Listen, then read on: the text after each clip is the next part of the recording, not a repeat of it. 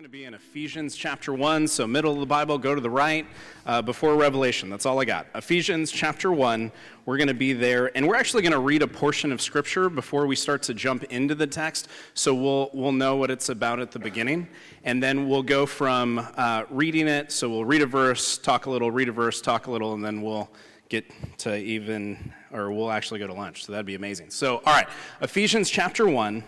We're going to be in verse 15. Hey, Stephen, can you shut those doors? Because my ADD is going crazy, because I keep seeing people walk by. All right, so Ephesians chapter 1, we're going to be in verses 15 through 23. If you've found it, I'm not going to have it up here, but if you found it, would you stand with me as we read God's word?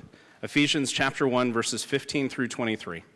Paul says this, "For this reason, ever since I heard about your faith in the Lord Jesus, your love for all God's people, I have not stopped giving thanks for you, remembering you in my prayers. I keep asking that the God of our Lord Jesus Christ, the glorious Father, may give you the spirit of wisdom and revelation so that you may know him better. I pray that the eyes of your heart may be enlightened in order that you may know the hope to which he has called you, the riches of his glorious inheritance in his holy people, and his incomparably great power for us who believe. That power is the same as the mighty strength he exerted when he raised Christ from the dead and seated him at his right hand in the heavenly realms, far above all rule and authority, power and dominion, and every name that is invoked, not only in the present age, but also in the one to come.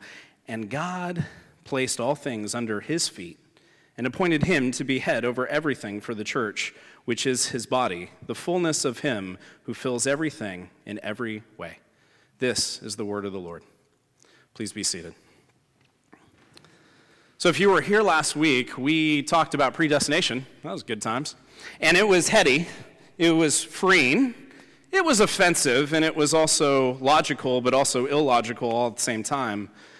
But my hope is that you understand that when we read Scripture and we explain the Bible, those things are far superior than our feelings or how we want to do things. Because God's inherent word supersedes our opinions and our preferences. And it's okay to disagree with what was taught, but don't fool yourself in arguing against God's word without actually using God's word. Today we're going to study the thought right after this long run-on sentence that Paul explains in what we taught last week in verses 1 through 14. And last week we heard about election, we heard about redemption, and we heard about inheritance. And Paul is now praying that we would have the wisdom to understand what was written and for us to understand our position that can be found in Christ. So Ephesians chapter 1, verse 15 is where we're going to be. That's where we're going to start. And we're going to be in this verse for a little while. "For this reason, ever since I heard about your faith in the Lord Jesus and your love for all God's people."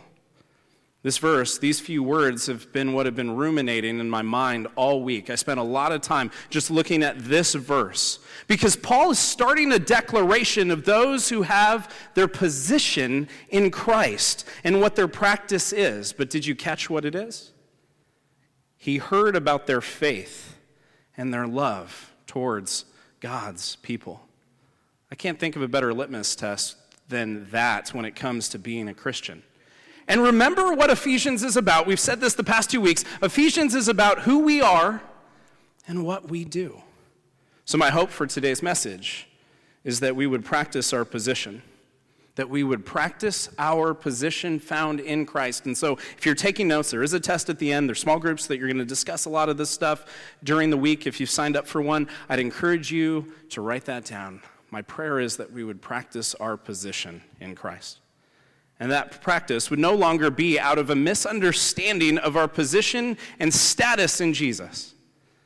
See, I have this fear of preaching. In fact, I have a fear of anyone's preaching, but especially my own, that I would miss preaching identity in Christ as the point, or the position and status which we have because we're found in Christ if we've repented and trusted Jesus as our sole means of salvation. And so as preaching, it would be really easy to attempt to have people try really hard to do things they can't do apart from Jesus. I can stand up here, I can tell stories, I can explain the text and tell you what you should or shouldn't do, but without finding your identity first in Christ, you'll be attempting to fix yourself rather than practicing your position. There are two ways of attempting to get someone to do something spiritually through preaching that are way less productive than we think. Here's the first one. I can get up here every week and give a pep talk and pull on your emotional heartstrings, but without pointing you to your identity, your status, and your position in Christ. Even if you did what I taught from Scripture that you should or shouldn't do, it doesn't actually mean it'll have any spiritual effect on you. Doing spiritual things without being spiritual is a lot of investment without much return.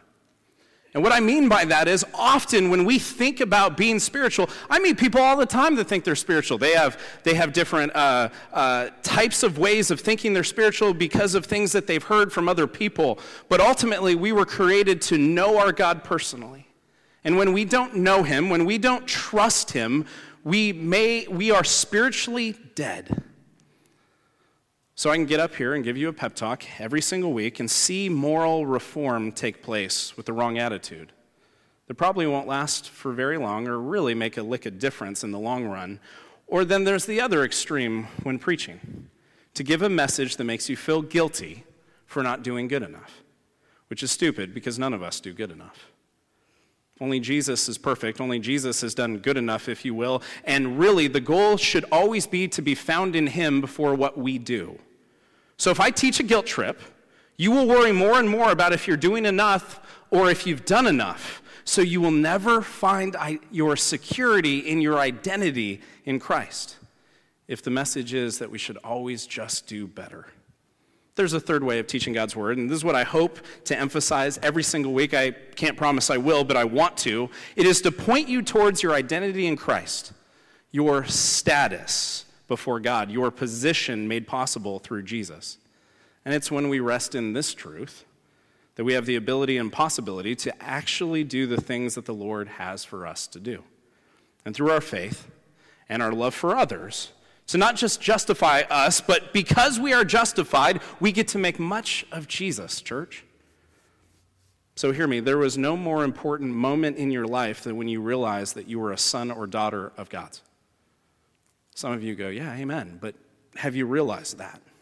If you've trusted Jesus, if you've made him the Lord of your life, there is no more important moment than when you realize you are a son or daughter of the King, that you are a disciple of Jesus, that you are a person created in Christ Jesus to do good works which God laid out beforehand for you to do. More on that next week.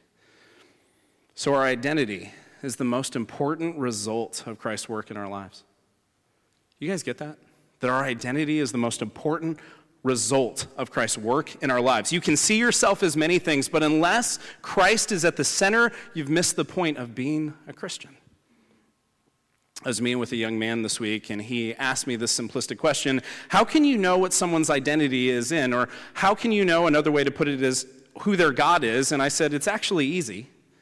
It's about what they talk about most. So think about that for yourself. What do you currently talk about most? Often we don't think it's that subtle, but if we really start to think about what we do with our lives, it actually is that subtle. What is the thing that we devote most of our relational communication to? It's probably our God. And unfortunately, for some of us, we're going to start to defend ourselves, aren't we? We already feel kind of that twinge to defend ourselves because we think that what I'm talking about is evangelism, about going out and sharing your faith. But this is not about evangelism. This is about identity. See, before I am the pastor of Church of the Valley, before I am a husband to Aaron Riley, before I am a father to Reagan, Lorelei, Evangeline, and Boston, before I am Mike or Alona's son, before I am a Red Sox fan, let me let that sit for a second, before I'm a Santa Clarian, a Netflix subscriber, before I have a political affiliation, church, I am a child of God. And if I keep that to myself, if that declaration does nothing to change me or help me practice what it means to be a child of God, then I may just have a placebo faith that requires nothing of me. Identity comes up in Scripture and teaching more than we realize because it is essentially the position in Christ that we need to point other people to when it comes to evangelism. See, we can evangelize and share our story, and we can share the history of what Jesus has done, lived, died, rose again. We can share all of that, but if someone doesn't find their identity in Christ, it's in vain. I had a close friend come to me this week because this teenager was starting to find her identity in her sexuality. And you can figure out what I mean by that, because to be totally honest, and you need to hear this, if you find your identity in your sexuality, hetero or homo, it doesn't matter, because both are lost when it comes to Christ, because we do not find our identity in anything other than Jesus. So hear me, if someone gets their identity from something that is not Jesus Christ, they are lost. See, you can claim you're a Christian, you can do all the Christian things, you can practice morals, you can be as clean as they come, you can even like Captain America, you can do all of that, but it is not self-righteous people who inherit the kingdom of God. It is those who have been made righteous through the work of Jesus that have found their position fully in Christ. Often we make good things God things, don't we? And they cannot handle being what we put our identity in or get our identity from. All right, that was one verse. Let's keep going. Verse 16. I have not stopped giving thanks for you, remembering you in my prayers. Paul is saying that he loves and actually prays for those that are identified by their faith and their love for God's people. Let me just ask you this question. When was the last time you gave thanks to God for God's people? When was the last time you thought about God's people in a really exciting, man, I get to go be with my brothers and sisters on Sunday. I get to be in the small group and hang out with my brothers and sisters. I'm so grateful for Jesus' people. We're so quick to judge or be offended by brothers and sisters in the faith, even how they took the message from last week. It's easy to go, no, I like this, or I don't like that. And it is so easy for an outside world looking in to throw penalty flags up against Christ's church and those who make up the church, because we tend to not even exhibit love for one another. You know what my least favorite sound on earth is? Some of you have heard me say this before. It is my children fighting. There's like this Old Testament wrath that wants to come out of me when I hear my children fighting. It is so frustrating to hear them fighting, disrespecting each other, not loving one another. It drives me absolutely insane. I got to confess this. I haven't been a good parent this week. I just haven't. I've been pretty impatient with my kids. I've yelled at my kids when I haven't needed to. And I've mostly been frustrated with their lack of respect for one another. It was a busy week. It's been a busy few months as we've switched houses. They've switched schools. We've switched churches. I've switched jobs. And I think my kids are just tired of all the change. And yet, what I see in my house are these kids that are disrespecting each other. They're frustrated with one another. And so if you think your pastor is perfect or the perfect dad, good luck. Go hang out with someone who claims they're perfect. But you know what the greatest sound on earth is? When my kids love one another. Oh, there's nothing that's better than that. And so my least favorite sound is when my kids fight, and I've got to assume that the heart of the Father is similar. Now, I have my own baggage. I'm not perfect like our Heavenly Father, so don't take that as to say, like, we're like God in that sense. But man, when His children fight, it's got to upset Him. But when His kids get together and love one another, that's got to bless Him. Verse 17. I keep asking that the God of our Lord Jesus Christ, the glorious Father, may give you the spirit of wisdom and revelation so that you may know Him better. If you underline in your Bible, underline wisdom and revelation so that you may know Him better. Paul was praying, this is a little wordy, but hear this. Paul was praying that believers will have the disposition of a godly knowledge and the insight of which the sanctified mind, the spiritually growing mind, is capable so as to grasp the greatness of the hope and the inheritance that is ours in Christ Jesus. When you grasp the importance of who you are in Christ, you start to realize that God has given you in him all that you need. James, half-brother of Jesus, same mom, different dad. You guys get that, I hope. He says in his book, if we lack wisdom, we should ask for it. And yet too often we in the church are asking for things that in Christ we already have abundance of. We ask the Lord for strength, and yet he's given us strength. We ask him for peace, and he's given us peace. He gives us a way out. He gives us his word. He gives us his spirit, and he gives us himself. And yet we are constantly spending time asking for things that because of our position in Christ, we already have in abundance. So wisdom can be seen, this word that's used in this text, it can be seen as two different things. Wisdom can be used as expertise in something. I want to be an expert in something, but I believe the emphasis in this word, as Paul was talking to the church in Ephesus, was about a deeper understanding through personal experience. Isn't that the wisdom that we want? Because we want to experience God and not just have feelings of him.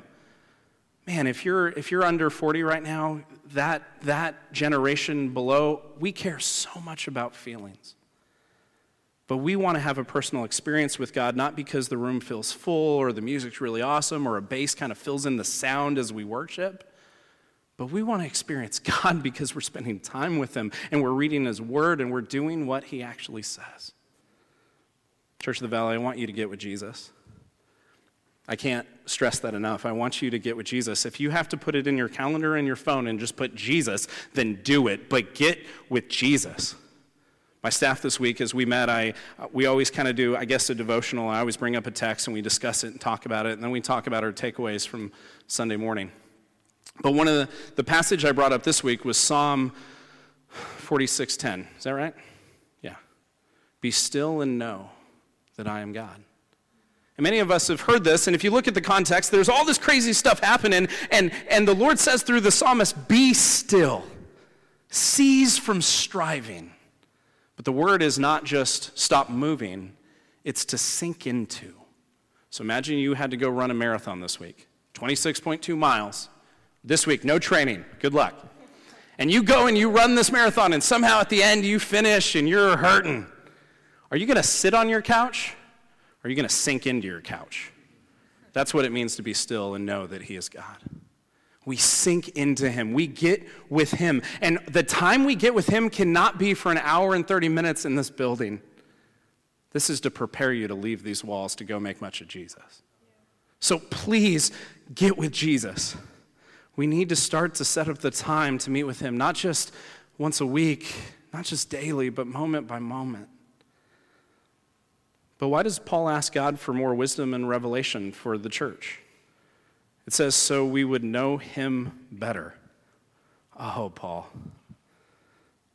My prayer for this church is that we would know him better. Not just know more about him, not just know him ethereally out here, but to know him personally, to be in his presence, to worship at his feet, to meditate on his scripture. You know that the New Age version of meditation is to release your mind of anything, but biblical meditation is to fill your mind with God's truth. We need to allow God's truth to ruminate in our heads because it'll help us understand the heart of the Father more and more. So I have this question for you. Do you have knowledge of God that passes simplistic information? Do you have knowledge of God that passes simplistic information? Do you know a lot about God or do you know God? Do you yearn to know him more, or are you totally satisfied to regurgitate information that you haven't actually applied or obeyed? People all the time talk about how often they read through the Bible.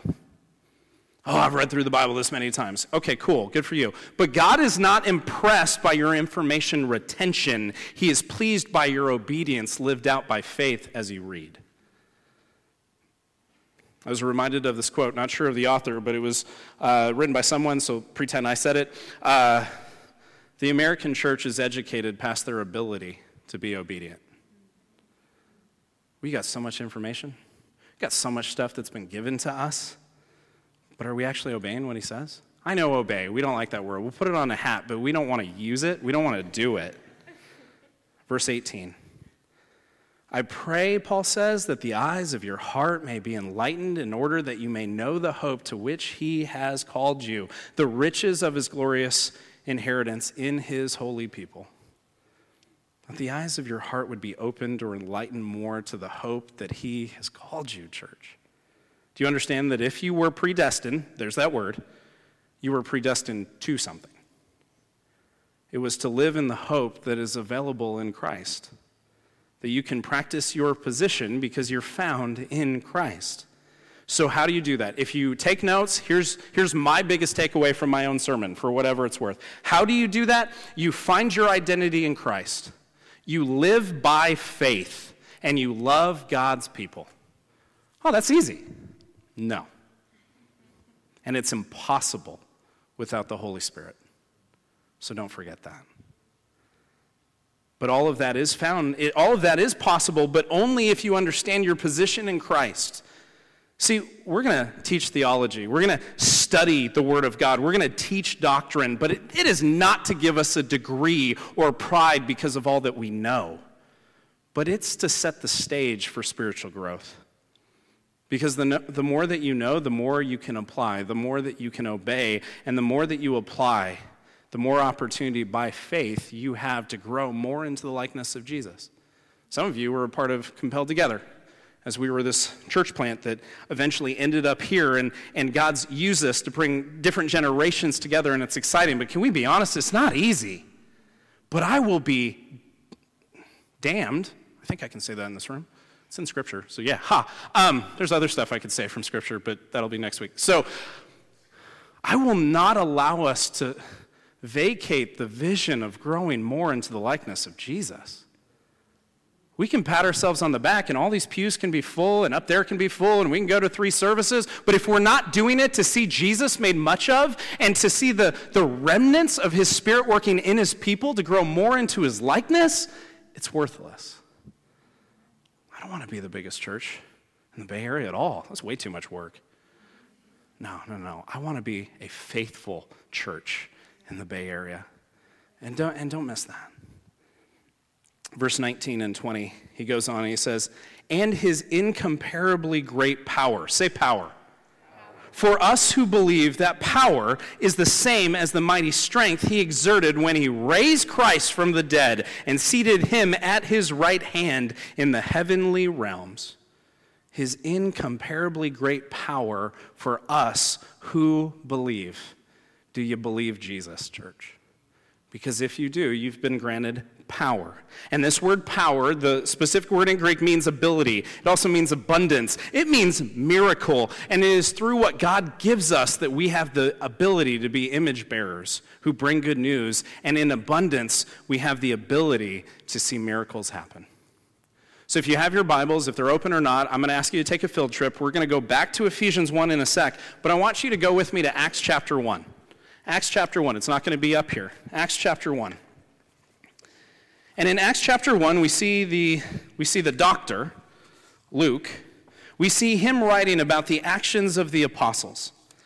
And it is a pretty popular verse. Many of us know it. We've heard it preached. We're not going to spend a lot of time on it, but I just want you to see this power and what this power does. So Acts chapter 1, verse 8. It says this, but you will receive power. Say power. And when the Holy Spirit comes on you, and you will be my witnesses in Jerusalem and all of Judea and Samaria and to the ends of the earth, you will receive power, church. That power's already come. You're not waiting for anything. He's already come, and if you've trusted Jesus, the Holy Spirit resides in you, and he is a power to have you do things that you never thought you could do, like live by faith and love God's people.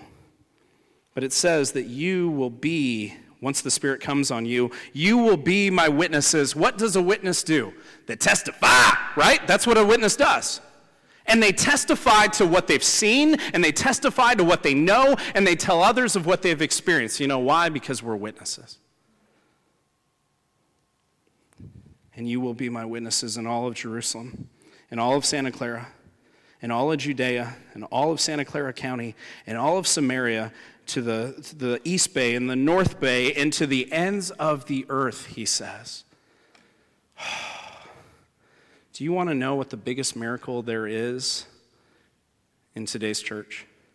Do you want to know what the biggest miracle there is? Now, some of you are like, yeah, perking up like arms growing back? No. You want to know what the biggest miracle is? When a dead man comes to life. And you're like, oh, we're talking about resurrection? Kinda. We're talking about someone who was dead in their trespasses, dead in their sins, had no hope for anything spiritually, who by God's power resurrects them, rejuvenates them, changes them, transforms them more into the likeness of Jesus. There is no greater miracle. And you know that barbecue-looking baptistry out there? That thing ought to be filled one day. And people should be going underneath water, just not because we just want to give people baths, that's weird, but because people are testifying that Christ is Lord, that they have found their position in Jesus Christ. And because of their position, because of them being willing to say, yes, I'm about Jesus, I'm going to go underneath water, I'm going to come out of the water as symbol that I have trusted the Lord, and I'm going to use that as an evangelistic message to allow others to know that he is God. So could I encourage you to stop praying for power that you already have in the Holy Spirit? When the incomparable power that has been given to you, it has no equal. He lives inside of you because of your position in Christ. So Christian, let me ask you a question that may or may not make sense to you. If your position is holy because you're found in Christ, but your practice is less than pure and righteous, are you becoming what you are? Are you becoming what you are? Are you becoming who you are in Christ? See, we are holy. If you are a Christian, you are holy in position. But here's the part where you can't have any pride. You did nothing to earn that. God gave it to you in grace. But we are holy in position. We are set apart. We are part of God's church. We are made righteous by God's giving us his right standing before him because of what Christ has done through the cross and through the resurrection. But you and I, our practice, it's still behind our position of doing what God would have us to do. None of us are perfect. All of us are being transformed more into the likeness if we've trusted Jesus. But you want to know why our practice is behind our position? I'm going to step on some toes. You want to know why? I got your attention? You want to know why? Okay, here's why. Because I think the church is way too satisfied with just being justified. All I have to do is walk down an aisle. All I have to do is pray a prayer. All I have to do is go underneath water and come back out, hopefully. All I have to do are these things, and that makes me a Christian. So when you hear that we need to give our lives to Jesus, that we need to yield our heart and repent and make Jesus Lord, we focus on all that we have to do, and we don't focus on the repentance. We think about the absolute minimum we have to do in order to be a Christian. A good friend of mine said, Tim, I've never met a pastor that has such a high expectation for Christians. And I talked to my wife about that. My wife was like, well, you didn't grow up in the church. You didn't see a lot of people writing pews to hell. And when I read the text, guys, not perfectly, don't hear perfection. But when I read the text, I see people that are willing to deny themselves, pick up their cross, and follow him. At least be yielded to do that. To not make things about them, not to make the church about them, not to make Christianity about them, because hear me, it's not about you. It's about him. I don't want us to be spiritually stagnant, and I'm convinced through Scripture and personal experience that we need to be ferocious about taking the word that we hear and applying it to our lives. And if we do, we'll grow more into the likeness of Jesus. Which means we'll grow in love, we'll grow in peace, we'll grow in patience, we'll grow in self-control, we'll grow in kindness. Don't you want those things? If anyone came to you and said, hey, would you like to grow in love? Would you like to grow in peace? Would you like to grow in self-control? Nah, that sucks. Nope, no way. But this is what the Lord offers us in Christ Jesus. And if we would be willing to obey what we hear, through God's word, not what your pastor says, what the word of God says, our practice will start to catch up with our position. Let me take you back to verse 19 as we read up to 21. It says, "And his incomparably great power for us who believe, that power is the same as the mighty strength he exerted when he raised Christ from the dead and seated him at his right hand in the heavenly realms." Verse 21, "Far above all rule and authority and power and dominion and every name that is invoked, not only in the present age, but also in the one to come." Paul is making the case that Jesus, the great I am, King Jesus King, has dominion and power and reign over all other names, over all other people, even people in the Word of God. When we open this book, church, Jesus is the point. I don't care if you're in Numbers, Ezekiel, Hebrews, you're in the contents. It's about Jesus. Before Adam, Jesus. Before Noah, Jesus. Before Abraham, Jesus. Before Moses, Jesus. Before Joshua, Jesus. Even before King David, Jesus. Verse 22, "And God placed all things under his feet and appointed him to be head over everything for the church, which is his body, the fullness of him who fills everything in every way." Paul is quoting the Psalms in chapter 8, verse 6, and making known that it's all about Jesus, church. It's all about Jesus. And I don't want you to miss that. I don't want you to miss that Jesus is the Alpha, he is the Omega, he is the beginning and the end. All things in and under earth are under Jesus' control. You exist in this moment because Jesus willed it. And I promise you, you will hear the name of Jesus more than any other word we will use at this church because it's about Jesus.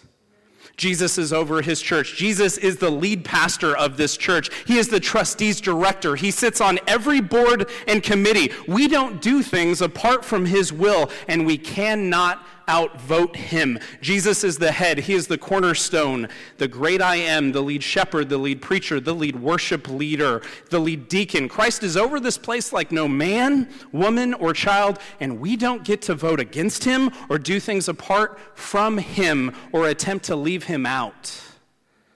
Jesus is over this church. And so when we do things that are apart from his word, we have to reassess ourselves, not his word. But the text says that he is the head of the church, so we have to get clear on who the church is. His church is the group of redeemed individuals. Not a group of individuals, but a group of redeemed individuals. And those are the people that make up the church. And here's the great thing about this, it's every tongue. It's every tribe, it's every skin color, it's every political background, it's every type of person that identifies with the cross, the resurrection, and redemption in Christ alone through faith alone. And Jesus is the head. Jesus is not the mascot. He is the patriarch. He is not a leader, but the leader. He is not a God, but the God. And don't you make any mistake. We at Church of the Valley are going to make things about Jesus every chance that we get. I think we're far too enamored in the Bay Area with finding cheap fixes to our problems and not looking to the source of our redemption in the text. I promise, as your pastor, to preach what this says, to study it and to teach what it says. And I promise you it won't always be popular, but I can guarantee if you would do what it says, it would be sanctifying for you. See, I have this prayer for us, that we would be known for our faith and the way that we love God's people, church, in these walls and outside these walls. But we can only do this if we understand our position of Christ. So here's my question for you. Are you a follower of Jesus? Not have you followed him, but do you follow him? So often we look back to what we used to do. Do we currently follow him? And does your position in Christ, if you've said yes to the Lord and you've followed him and you've trusted him, does your position and your practice line up? And then simplistically, are you becoming who you are in Christ? For some of us, we haven't made a commitment to Jesus. I get it.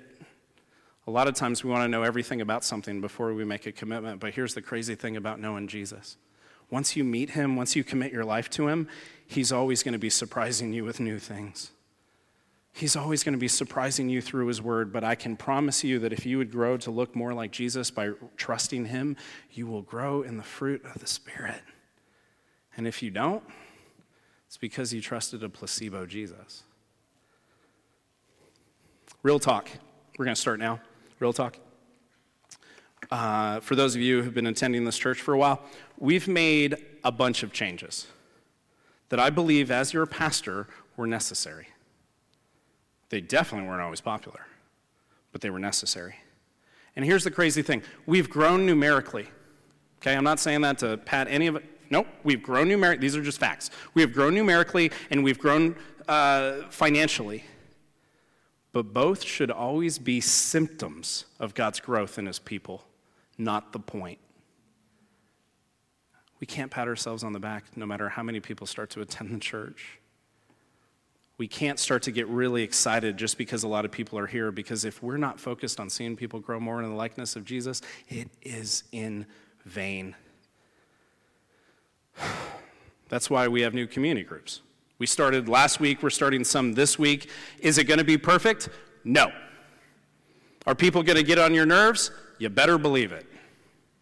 But none of us grow in a vacuum. None of us grow by ourselves. We must be rubbing up and against one another in God's church. Yesterday's Art and Wine Festival, we got to have a booth. It was awesome. And I'm so proud of Kevin Chang and the way that he ran with it, and he managed it, and he oversaw what happened. We had close to 40 Church of the Valley people there serving in some capacity and came to hang out with us. And many people came by the booth, and we got to tell them who we were. And I was so proud of you, many of us, being willing to connect with people who are in the community. I was so proud of my wife, who built a relationship with a mom and dad who were playing with our kids right before I got there, and then introduced me to them, and then we ended up talking for a while. That's not what my wife likes to do, but she did a great job. And this sounds weird, but yesterday was a phenomenal success in my mind, but let me tell you one of the main reasons I think it was, because I didn't have to do anything. Like, wow, Pastor, you're lazy. No. One thing I would say about me is I'm not lazy. But Kevin ran with it, and he led it. And many of you said, hey, we want to serve, and we want to connect, and we want to do these things. And it was a huge success because it wasn't based on one man. Here's the thing. The Lord, Jesus, is the head of this church. And I'm the under-shepherd underneath him, and I got to be real with you. So if you're visiting, sorry, but this is what I do. This job is hard. A meeting I just had was hard. It's hard to disappoint people. And I guarantee that each week I'll disappoint somebody. It's hard to prepare messages from God's word each week that are biblical and are strong. It's hard to learn all the ropes of how things are done in this place and have to trust that prayerfully God is speaking to me and telling me that some things have to be changed. But with all the hard, I've got to be honest, there's no other place I'd rather be. There's no other city I'd rather minister in. There's no other church I would rather lead and wrestle with and teach and pastor. So my prayer for this church, Church of the Valley in the city of Santa Clara, is that I would not stop giving thanks for you. That I would not stop hearing about your faith. And I would not stop hearing about your love for God's people. And that we would be a people, God's people, his church, a people who are redeemed, that are known for their faith, for their love for God's people, and their identity is solely rooted in Jesus Christ, who gives us the position of sonship. And through his Spirit gives us the ability to practice who we are in Jesus Christ. Worship team, why don't you come on up? And I just want to give some of you the opportunity to respond. I'm not going to ask you to raise your hand. I'm not going to ask you to stand up. I'm just going to make something utterly, completely clear, and I want you to wrestle with it. Some of you don't have your position in Jesus. And I trust that God wants to draw you to himself. And so today in this place, maybe it's a simplistic during worship, you talk to God. You can even have your eyes open. There's no scripture that says shut your eyes. Well, there are, but you don't have to have your eyes closed. But would you just talk to God? You don't even have to speak out loud. Would you tell God that if you want to find your position in Jesus, that you would say to him, Lord, I've been trying to do it my own way, and I need you. Would you repent? Would you change direction? Would you follow him? Would you trust him with your life? And I promise you it won't be easy, but I promise you, you don't have to be perfect. You just have to pursue the perfect one. We're going to receive an offering. If you came prepared to give, feel free to do that. We'll grab these two tables. It'll be right behind where I am, and I'm going to give this back to Jessica. But if you came prepared to give, I would encourage you, make that check to Church of the Valley if you want to, or you can do a cash offering, just put it in an envelope. But we're going to ask people to walk up here and drop it in this table. And this is not, hear me, we don't do this to get people, oh, that person's giving. No. That's not why we do this. We do this because this is an opportunity for us to worship.